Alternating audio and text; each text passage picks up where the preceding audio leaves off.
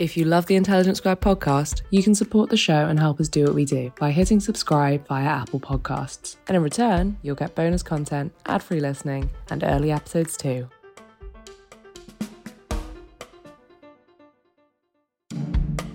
Welcome to Intelligence Squared. I'm Connor Boyle. Today on the podcast, we're joined by Simon Kuper, author and columnist for the Financial Times, to discuss his book Chums, examining why a small group of men from an elite handful of schools so often make up a sizable chunk of the UK's government, and the significance of their formative years spent together. Our host for today is Gabriel Pogrund, Whitehall editor for the Sunday Times. And a quick explainer for our listeners outside the UK, the very British term toff is used throughout the episode to describe a person with an upper class or aristocratic background. Here's Gabriel with more. Across Britain, it's no secret that the men and some of the women who make up our elected government have gone through the same familiar pipeline of Eton, Oxford, Westminster. For years, images have circulated of current cabinet ministers and prime ministers posing together at university, dressed in their bow ties and tailcoats, scowling at the camera, arranged like classical statues on ancient steps. Born of these families of immense privilege, it is no surprise that some of these men have risen to the top of the country still defined by social class. But just because it's surprising does not mean it is not interesting. And just because it's happened, it doesn't mean the how is not important. Moreover, it doesn't mean the impact of it is something we can ignore. So how does this succession of prominent people in politics affect the way that they run the country? What did they not learn that impacts on the nation now? And how does that shape the fate of our nation? Very happy to be joined by Simon Kuper, author of Chums, How a Tiny Cast of Oxford Tories Took Over the UK. Simon, welcome to Intelligence Squared. Thank you very much, Gabriel. So Simon, this is not going to be a Paxman-style interrogation, and I'm just going to ask if you could just tell our listeners what the basic thesis of your excellent book is. I slightly preface my introduction by saying that the proliferation of people that went to Oxford in public life is not novel, and yet the topic is timely. So what made you write this book, and what is its core thesis? I mean, the core thesis, one is sort of eternal about Britain, that Britain is an oxocracy. It's run from Oxford.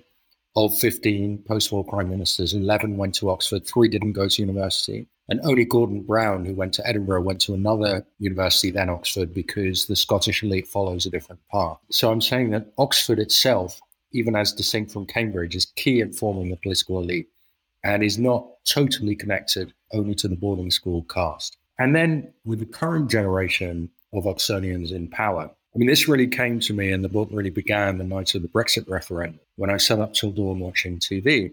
And as I watched the kind of leading Remainers and Leavers traipse across the TV screen, I realized all of them, except Nigel Farage, are really Oxford types of my generation or just before. And I thought, I know where these people come from. I know the forces that shape them. I can still see in my mind's eye some of them walking down the street as teenagers. And so I have a sense of where all this comes from. The impetus behind Brexit, I think, can be traced to Oxford in the 80s. And then this caste, the sort of Boris Johnson faction of the caste, has taken over and remade the UK. And that prompted me to write the book. So oxocracy is a permanent phenomenon, and then in our generation. In terms of why you did it and why now, was there a cathartic component to it? The Brexit vote is long in the rearview mirror, but I mean, we now are starting to witness some of its consequences. And obviously your thesis, as you outlined there, is that you can't understand Brexit or the last 20 years in British politics without understanding the oxocracy. Why now? And I mean, do you have any reflections on why you wanted to write it when you did? I think because Boris Johnson encapsulates some of the Oxford qualities that I've been thinking about so perfectly. He's almost a parody version of that made me feel this is the moment to write this book. Because it's also a book beyond Brexit, which is only a very small part of the book. It's a book about what these people learned along the way at school and at university. And what I argue is that what Oxford teaches, both in the tutorials and then for the politicos of the right at the Oxford Union, the very important debating society, what Oxford teaches is how to speak and to write without much knowledge. And Johnson, of course, is an exemplar of that. And I'm not totally writing this, from a haut en bas position as somebody who's better than that, because I feel that I too, as a newspaper columnist, learned many of those same qualities at Oxford. Maybe that's also why I can recognize them in types like Johnson and Gove and Daniel Hannan, who were also journalists. And so many of the faults of the current British elite are the faults of Oxford too. And then also the view of history, which is taught at public schools and then at Oxford, where most of the degree was called English history. The view of history is of toffs, mostly from public schools in Oxbridge, who then run the country, run a quarter of the world, ran world wars. And if you are an Etonian Oxfordian, you recognize yourself in them. So we've had this refrain in recent years, very important refrain from women and ethnic minorities, that nobody in their school books looks like them. Well, if you're Johnson or Rees-Mogg, everyone in your school books looked like you. And I think that's very important in shaping how they came to see British power. The power of Westminster was the power of their personal caste. I'm glad that you finished the sentence in the way that you did, because I wanted to just ask you something about the vocabulary that you use in the book. I mean, it's obviously in the title as well. You use this word caste, which it sort of sounds provocative, but actually when you think about the word, it really isn't. But you do quite conspicuously use it. Why do you use that word, caste? Is it to sort of jolt people to the reality of what it in effect is? Was there a particular thought process behind that choice of word? Because I think it does a great job of expressing something I don't think I've really heard it used that much before. The word caste was very important. It took me a long time to arrive at it. Most of the writing of the book, I hadn't yet reached it. And one jolt to me, I was interviewing Daniel Hannan, who's the kind of theorist of Brexit, on Zoom. He was very helpful, very courteous. And I was talking about the ruling class at the time. And he said, well, that's a Marxist phrase. And I said, I'm not a Marxist. And he said, I know, but that's a Marxist concept. And it's not at all what I wanted to say. I don't believe that there's an economic class that pursued Brexit for its own particular economic interests. I think Brexit is against the economic interests mostly of the kind of money British class too. And so I realized I didn't want to say class, because I don't think Brexit and the motivations of these men generally in politics are economic. I don't think they care that much about that. Then I was working with tribe. But among anthropologists, my father's an anthropologist, tribe is not a respectable word anymore. Anthropologists argue about whether tribes ever existed. And I realized that within Britain, if you think of Britain as a caste society, like we think of India, then the boarding school caste, men from boarding school who go to Oxford, are the highest caste in Britain. And it's a caste, that's why it's a good word, that you're born into. So you join the caste if you're Cameron at birth, if you're Johnson, maybe at the age of 11, although his father also went to boarding school. And it's very hard to enter this caste later in life. You can become a senior Tory politician without being a caste member, as Margaret Thatcher was, as Priti Patel is, but you'll never belong to that caste. And so I felt it evoked pretty much what I wanted to talk about. And that ruling caste, so the boarding school and Oxbridge, let's say, is at most 1% of British society. 1% of Britons typically go to boarding school, about 7% go to private school. But I'm looking mostly at the boarding schools. Do you want to read a quote that you've set out for us at the beginning of chapter 12 that I just thought is the most amazing encapsulation of the phenomenon that you are examining in this book, by Edward Heath, former British Prime Minister.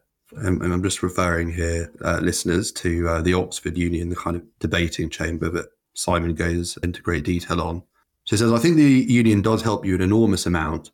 I remember when I first went into the House of Commons in 1950, I felt I was coming home. I think it's this amazing line. I felt I was coming home. He says, he thought when he entered the parliamentary chamber and the Palace of Westminster, far from being this kind of, it might have been thrilling, but it also had this familiarity. You do, to be fair, Simon, note that every country has elites, and France, United States, most Western industrialized countries have particular academic institutions that produce a disproportionate number of influential people. But do you think there is something exceptional about the phenomenon described there by Heath? The idea we have a country where your schooling and your university education makes the act of governing seem almost sort of second nature or an inevitability. There are two parts to your question. One is about Oxford. Essentially, do other countries also have their Oxfords? And the other is about the Oxford Union, which Heath is talking about there. Now, Most countries don't have an Oxford that has this disproportionate grip on the elite. If we're looking at our peer countries, Western democracies, the US does have the Ivies. They don't monopolize power in the same way that Oxford does. France has the ENA, the École Nationale d'Administration, now being abolished and reformed supposedly. But still, you enter that in your early 20s after having had a higher education already. So it's selected in a slightly different way, but it has produced 4 of the last 6 presidents. So France, some similarities, but more selection through academic performance than through caste. Getting into Oxford in the 80s, the era that most of these people entered, was not particularly difficult if you're a white man from that caste. It's a time when I think only about 1 in 8 Britons were going to any university at all. So you don't have to have an Oxford. And I talk about the social democratic countries, Germany, the Netherlands, where I grew up, Scandinavia, Canada, Australia, where the university you go to is not very important. Selection really happens. The elite is selected after that. Typically, once you start work, you prove yourself at work, or you stab people in the back at work, you play office politics, or you're just a brilliant performer, and then you get taken into the elite. If you think of someone like Angela Merkel, with the oddity of passing through East Germany, she didn't have elite institutions to her name, nor does Olaf Scholz. And there aren't really easy to identify elite institutions in Germany. So you don't have to have an Oxford. And that's also why in the book I suggest that abolishing undergraduate education at Oxbridge and throwing them open for an Oxbridge for all talented people from all castes of society would be better. But then you come to the Edward Heath issue, the Oxford Union. Now, the grip of the Oxford Union on power is astonishing. And it's especially conservative power, because in the 70s and 80s, Labour at Oxford was boycotting the union. So it's typically, for much of its history, produced right-wing politicians. Boris Johnson today was president of the union. Michael Gove was president of the union. In the past, Heath, Macmillan and Theresa May were union officers. William Gladstone starts the tradition from Oxford Union to power. So there's this enormous connection between the people who get elected as officers of this one student society and power in Britain. And as Heath says, if you've passed through that and then you arrive at the Commons, you meet all the people you knew at Oxford. You have this ready-made network. The debating rules are virtually the same, because the Oxford Union debating rules are copied from the Commons. In the 40s, when the Commons was bombed, the Union offered its dispatch boxes to the Commons as replacements, because the Union dispatch boxes were, of course, copies of those of the Commons. So it really is children's parliament. It's the nursery of the Commons. And if you've been through that, you have none of the new kid at school feeling that afflicts so many people in the Commons. And especially Commons is set up so that people who are not from elite paths or women are made to feel excluded, made to feel like outsiders. This book does more than remark upon the fact that there are lots of graduates of Oxford University who've defined history. But what you do, which is a bit different though, is that you also try for some fresh thinking as to why the particular generation of Oxford graduates that run the country now run it in the way that they do. I think it is quite compelling what you say, which is basically that for generations, people that went to Oxford not only happened to run Britain, but happened to run a country that happened to be extremely influential and important. When you graduated from Oxford to Westminster, that put you in a position of power over, for many decades, empire that covered a quarter of the world's land and, large numbers of its people and everything else. But my sense about your critique is that by the 80s, these people who felt like they were walking in the footsteps of these great colonial leaders and great statesmen naturally didn't inherit anything like the influence they might want to have done. They didn't have a great civilizational struggle to be part of. They didn't fight in World War I or II. They weren't subject to national service or conscription. I mean, you sort of see the Eurosceptic movement as a bit of a confection designed to kind of retroactively solve that problem, don't you? They created a problem so that they could provide the solution in the act of doing so, get their mitts on power. But this is your big idea, isn't it? That there was no great civilizational struggle for the Boris Johnsons of this world to be part of, so they made one up. I would say it's one of the arguments of the book. Look, why did 17 million people vote for Brexit? There are many, many reasons. There's been a lot of sociology of that. I don't really engage with that question of why the electorate voted for Brexit. Many better people than me have asked and tried to answer that question. My question is, why did this elite choose to lead Brexit? And I believe that without sort of plausible politicians from a mainstream party, particularly Johnson and Gove, Leave couldn't have won. Now, it starts with Dan Hannan around 1990 as a first-year historian at Oxford. He's aggrieved that Britain is giving away its sovereignty as he sees it with the impending Maastricht Treaty, sets up the Oxford campaign for an independent Britain. And from there, he creates the European Research Group and becomes its first employee when it graduates. And so you have this Eurosceptic movement starting from Oxford. Also, the Bruges Group, hugely influential think tank, is set up in 1989 by a 20-year-old Oxford student called Patrick Robertson. So these people think, well, our lot, our caste has always run Britain. But now, as you were saying, it's this kind of offshore outpost of the European economic community. There's nothing very glorious in its presence except the Falklands War. It's sort of tame, vegetarian, low stakes life. And they didn't have a project in economics also because Margaret Thatcher was a very rare politician. She was their heroine, but she completed her project. Once she was done, you couldn't privatize or deregulate or cut taxes much more and still remain a sort of recognizable European country. Then you start to look more like Brazil or like the Republican dream of the US, extreme income disparity and no state. They couldn't take Thatcherism any further. And so as I see it, for the first 10 years, at least 20 years of their time out of Oxford, they're wrestling for a project. What are we going to do? We know we're going to run the country because that's the destiny of our class. We have the rhetorical gifts to win power. But what are we going to do with that power? And Hanan is working away in the background. Everyone else has their eyes on the news cycle, but he has his eyes on the big prize, which becomes Brexit. And he gets Gove on board early. Rees-Mogg has joined the Oxford Campaign for an Independent Britain, even at Oxford.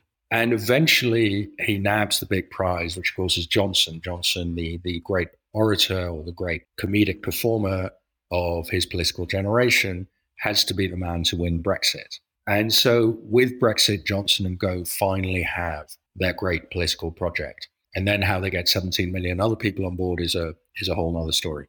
The question that you'll leave to the sociologists and academic of this world. Looking at the dramatis personae of the book, some of the characters you referred to there, let's just take the last three you mentioned, Boris Johnson, Daniel Hannan and Michael Gove.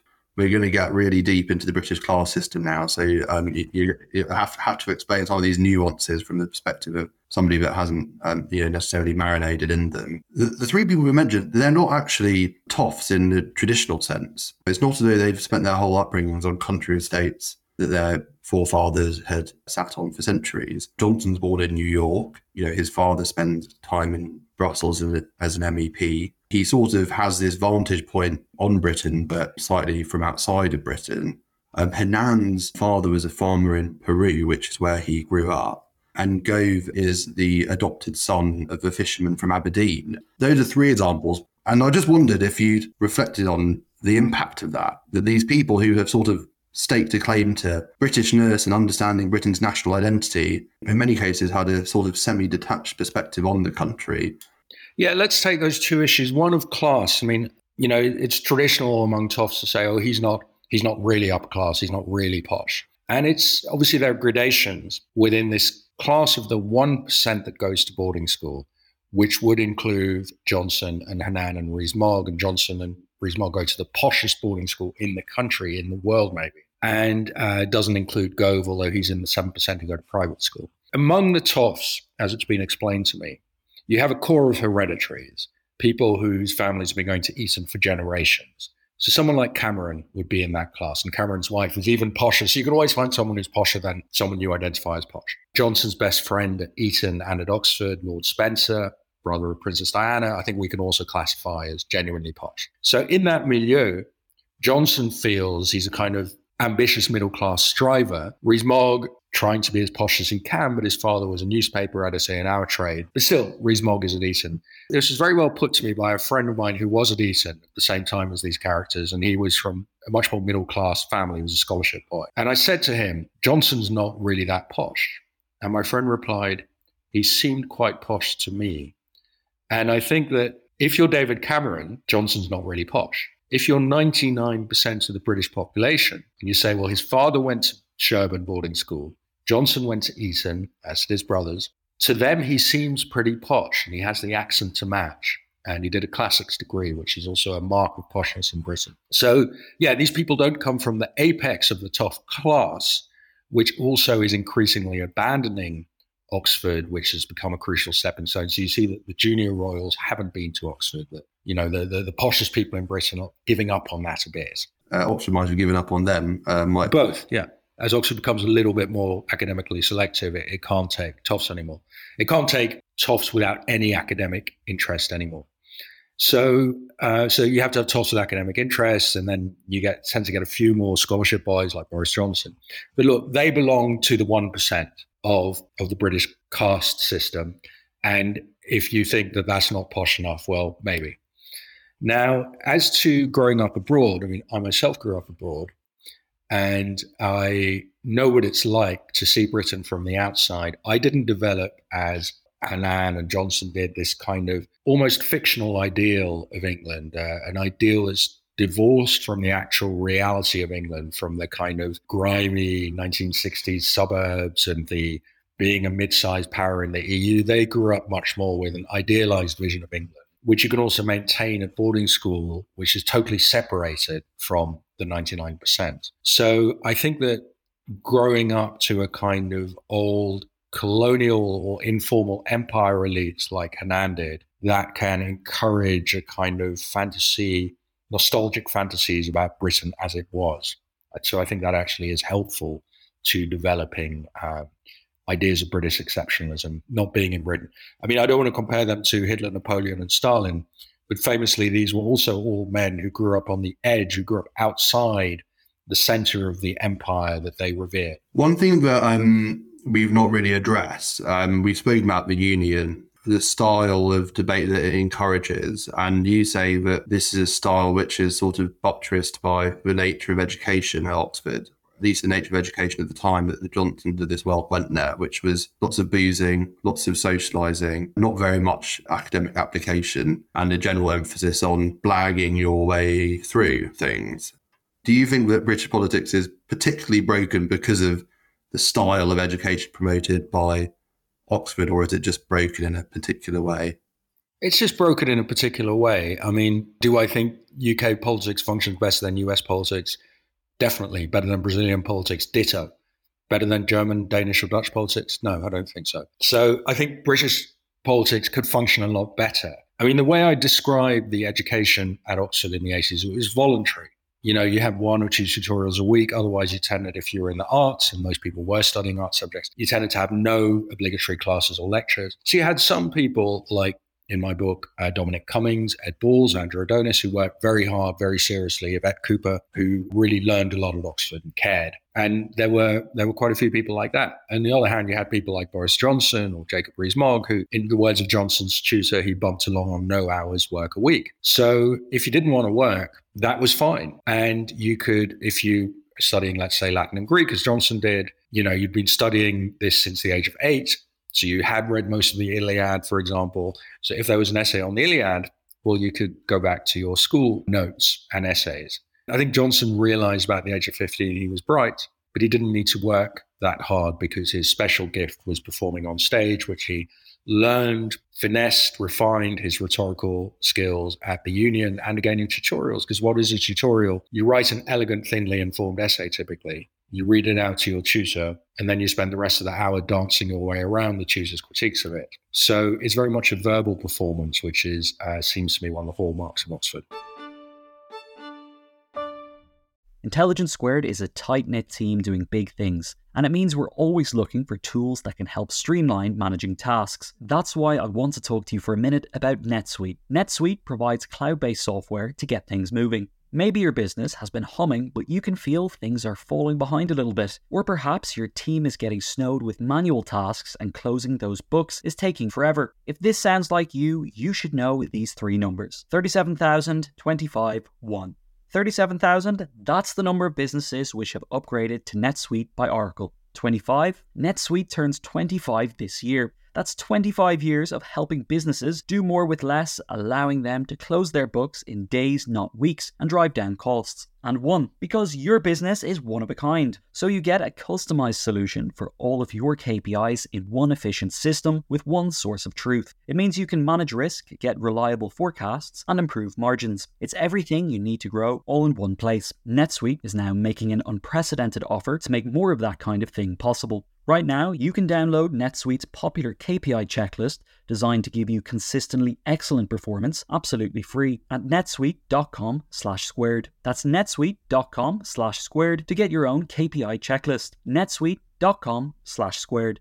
Would you like to support Intelligence Squared in what we do? Well, just hit subscribe on Apple Podcasts and you can listen to Intelligence Squared ad-free, enjoy exclusive bonus content and get weekly episodes in advance too. Hit subscribe and we'll see you on the other side.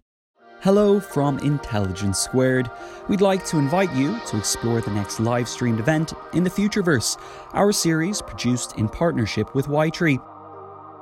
In this event, and in the 2 podcasts that will follow it, we'll be examining a huge cultural shift that we're calling the Value Revolution. Ever since another transformational period, the Industrial Revolution, there has been a global consensus about what constitutes value. Products and services can be exchanged for money, which in turn pays for other products and services. But we are now in an era of disruption. Technology, disease and climate change are some of the key factors that have recently caused us to pause and re-examine our lives. We have entered the value revolution. How do we define value now? And how has this changed over time? Who has a say over what is deemed valuable or worthless? Join us to discuss these questions and more in our next event, Reimagining Worth, with guests including longtime FT columnist and now charity founder Lucy Kellaway, Adrienne Buller, author of The Value of a Whale, a book that examines the truth of green capitalism, and the banker, co-creator and host of the award-winning Money Maze podcast, Simon Brewer. The event will be moderated by award-winning journalist and broadcaster John Sopel.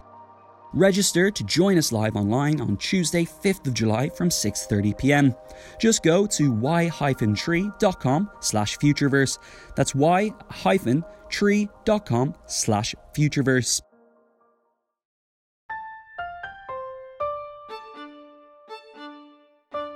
You use this word unserious. You talk about kind of the bantering and humorous approach, but there's a sort of unseriousness at the heart of it. Is that necessarily fair when looking at the Cumminses of this world? I mean, I was only a few days ago with one of your FT colleagues, Gideon Rachman. Well, I wasn't with him. I was watching him on a panel with Cummings and a couple of eminent historians. I think that, there are people that graduated from that generation that I don't think you could reasonably characterise as being unserious. I know that a few FBPEers will scoff at me for saying that Hanan falls into that bracket, but I mean, here's a guy who, at a very young, tender age, was actually influencing parliamentarians and built a grassroots intellectual movement that ended up oxygenating a whole kind of political revolution. I don't think people now would dismiss Cummings as being a fool. Is Johnson just particularly contemptibly bantering and unserious? And what do you make of the idea that some of these people actually just happen to be very serious indeed about a political project you don't like?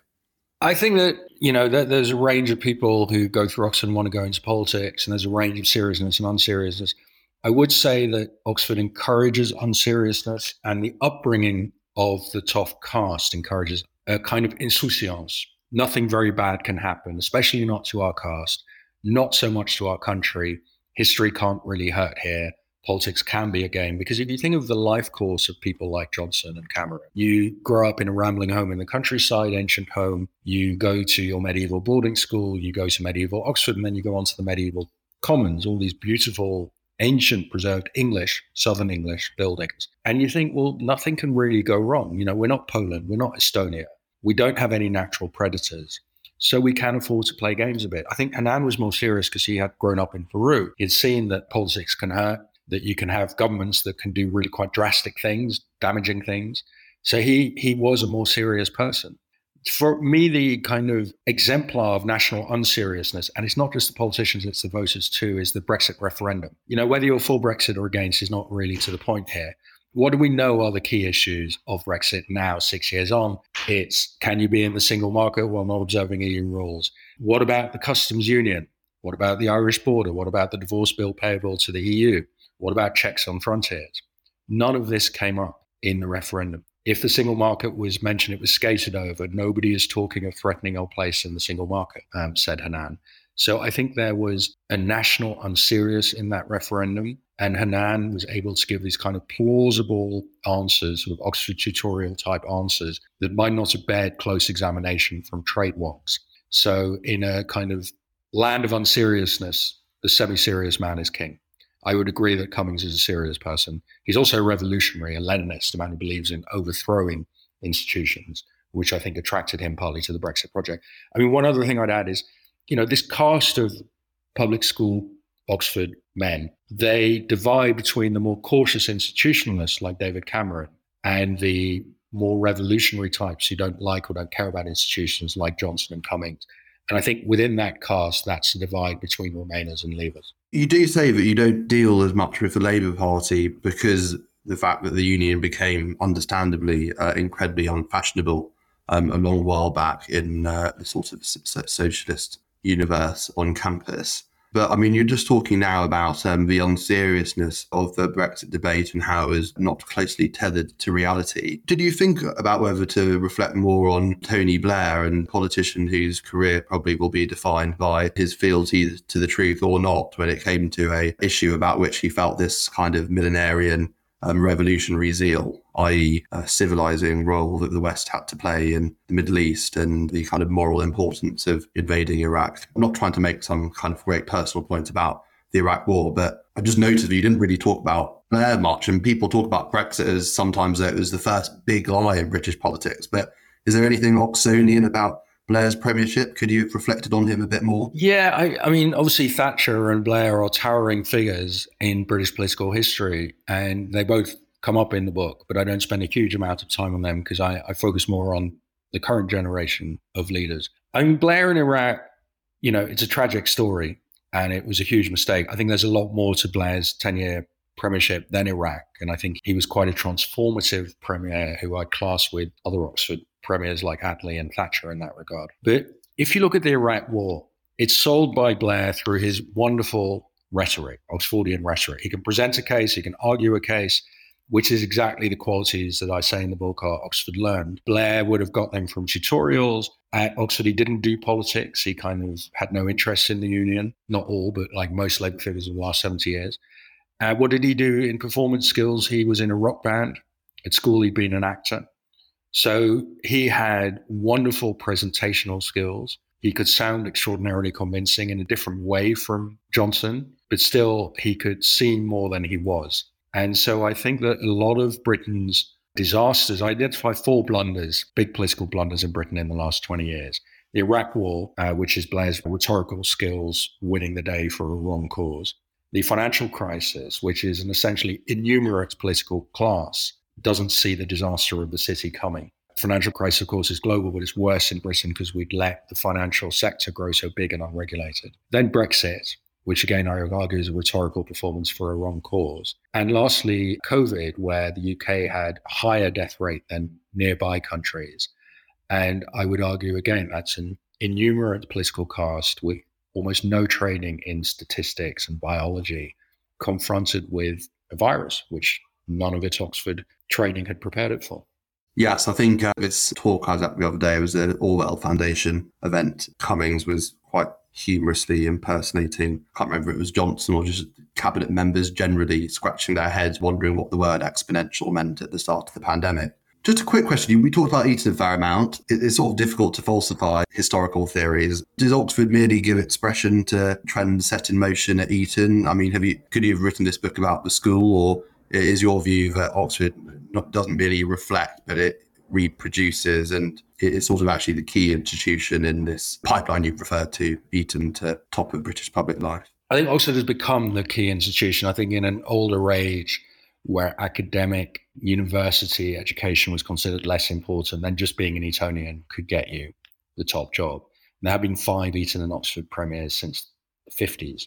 I think the power is the combination Eton plus Oxford. And you see that now, in Britain, there's this debate now about Oxford has shifted very rapidly in the last 5 years, and Cambridge, to accepting far more people from state schools.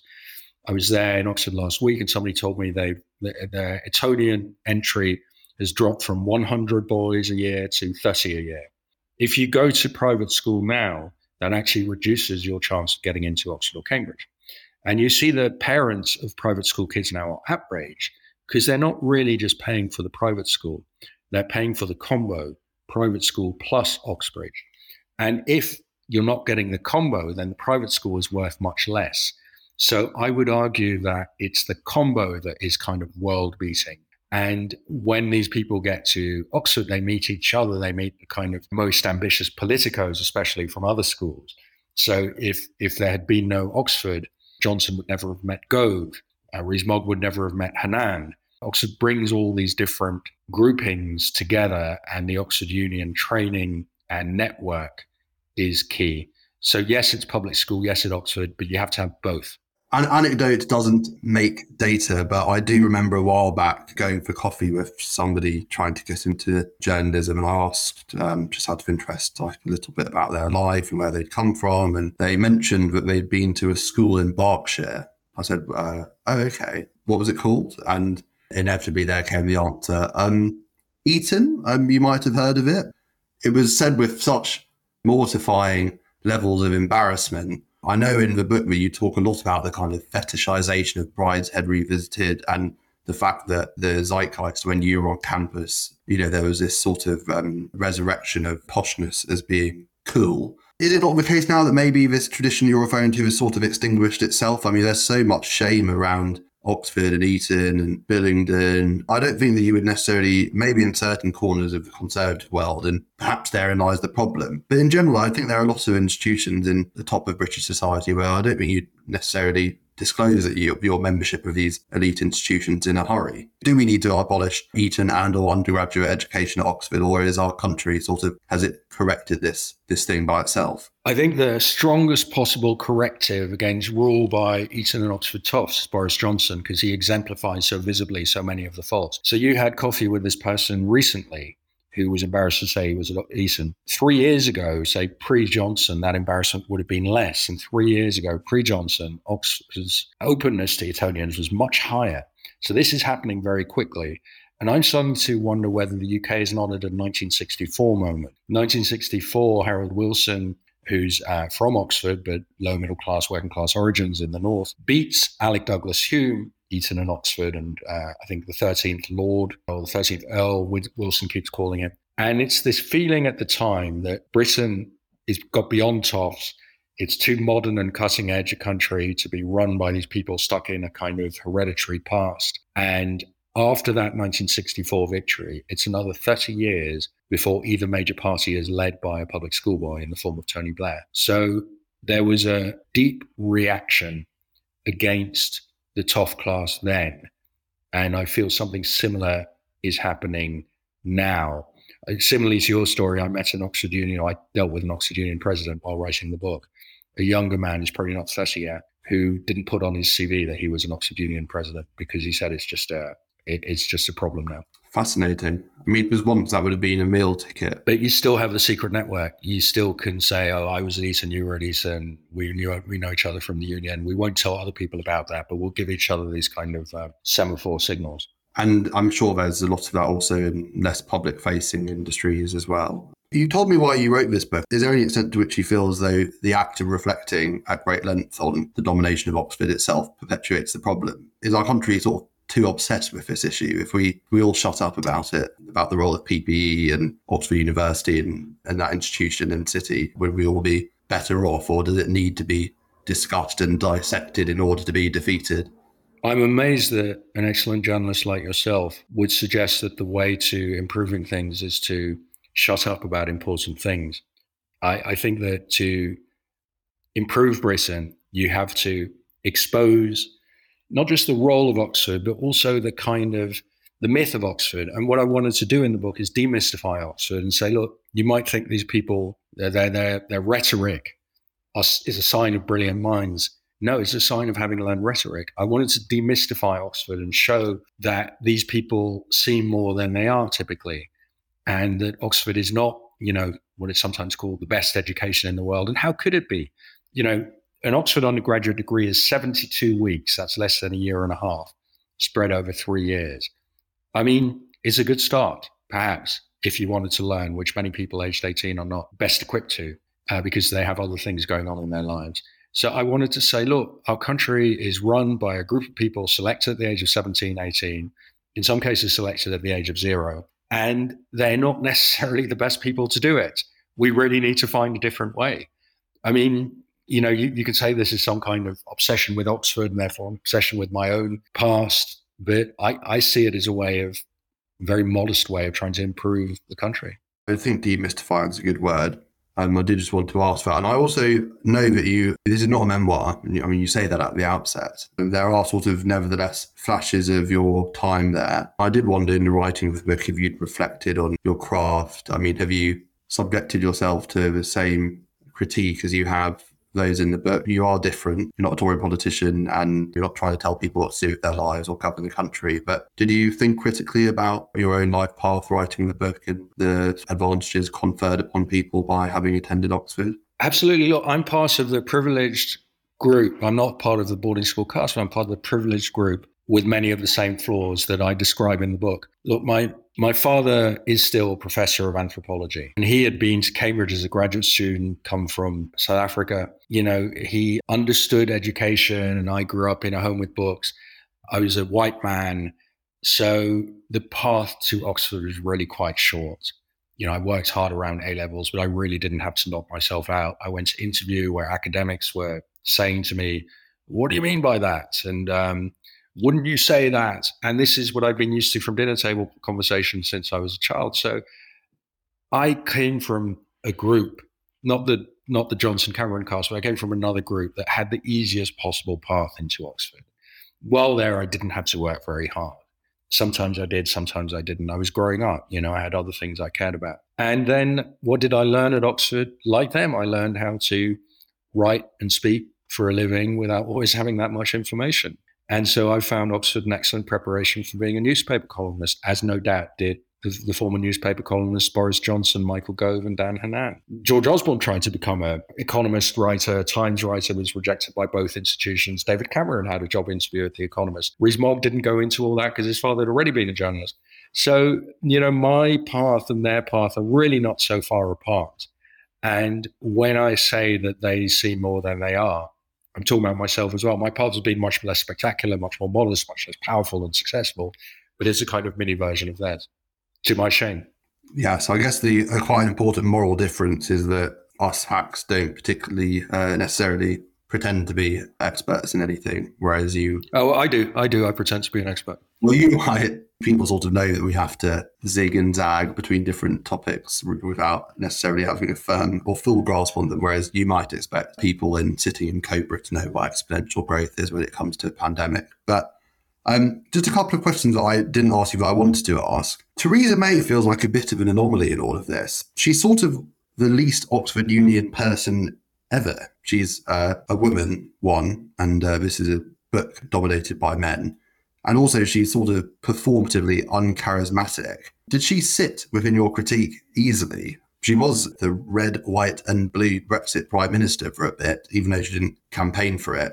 And she has this kind of amazing story, which you've related, I think, having been introduced to her husband by Benazir Bhutto. But she doesn't really feel like she's an exemplar of many of the traits that you've gone into great detail on. Is that fair? Yeah, there's something accidental about Theresa May. I mean, she only becomes PM because the leading Leavers and Remainers have knocked each other out, and Michael Gove has stabbed Boris Johnson in the back in a typical Oxford Union-style manoeuvre. So May was in the Union in the late 70s. One contemporary of hers said to me that she was the person you describe among that set as least likely to become Prime Minister. He said she was a decent speaker, but not a spectacular one. And, she's not a kind of charismatic figure who dominates a room like Benazir Bhutto. And in fact, the person in the family who becomes Union president is her husband, Philip, or her husband-to-be, Philip. And so May was an officer at the Union. She was interested to and attracted to that world. And I guess she learned enough rhetorical skills as to not, although it seems hard to believe now,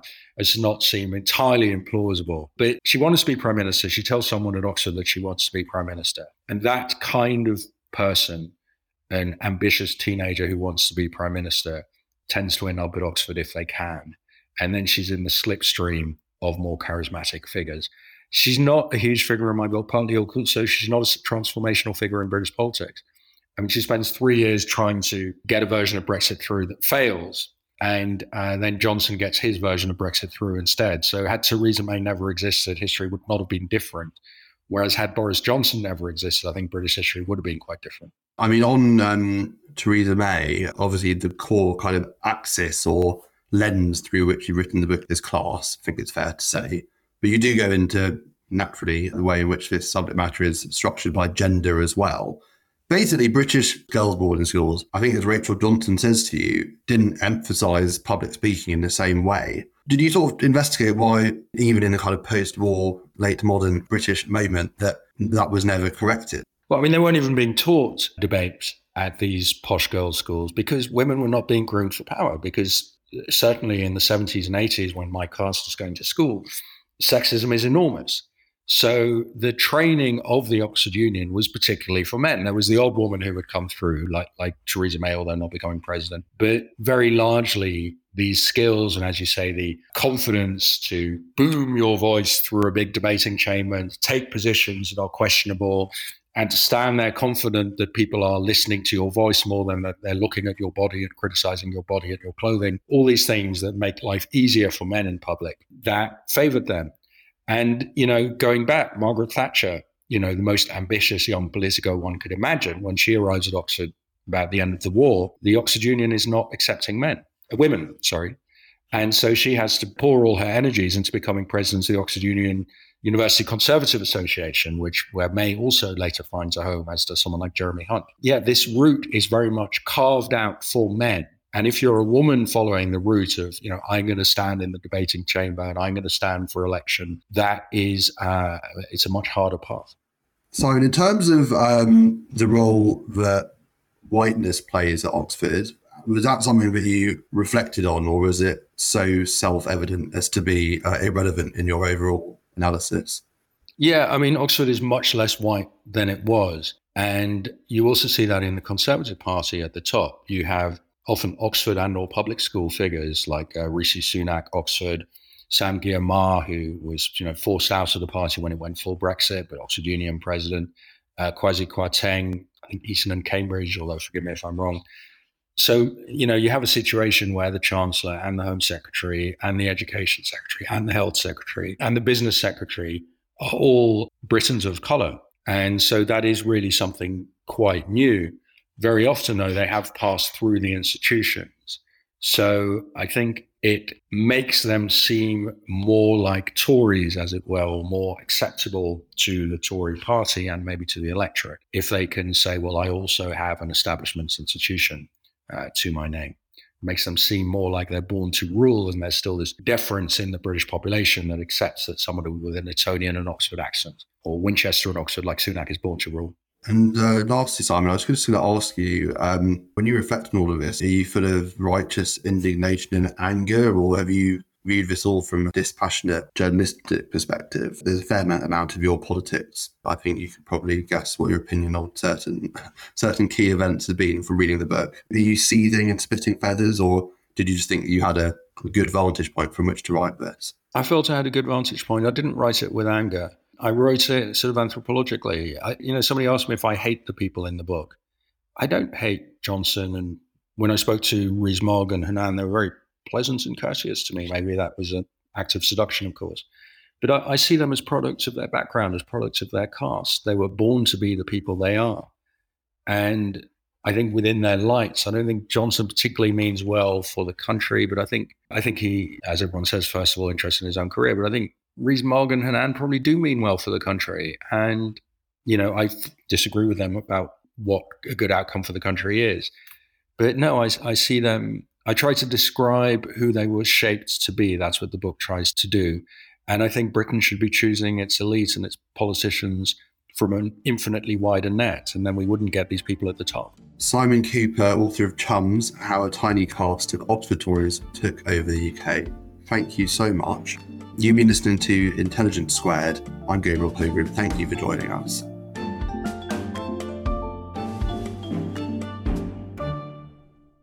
If you'd like to support us in providing a home for passionate debate, deep discussion and answering the big questions that really matter, do consider becoming an Intelligence Squared Premium Podcast subscriber today. For just a small amount each month, you won't just be directly helping us continue to do what we do, you'll also be getting exclusive episodes each month, ad-free listening, and early access too. Currently available via Apple Podcasts. You just need to hit the subscribe button. And if you're not an Apple user, don't worry, we're working on something for you too. Thanks for being a listener, supporting Intelligence Squared, and you're just one click away from getting some exclusive extras too.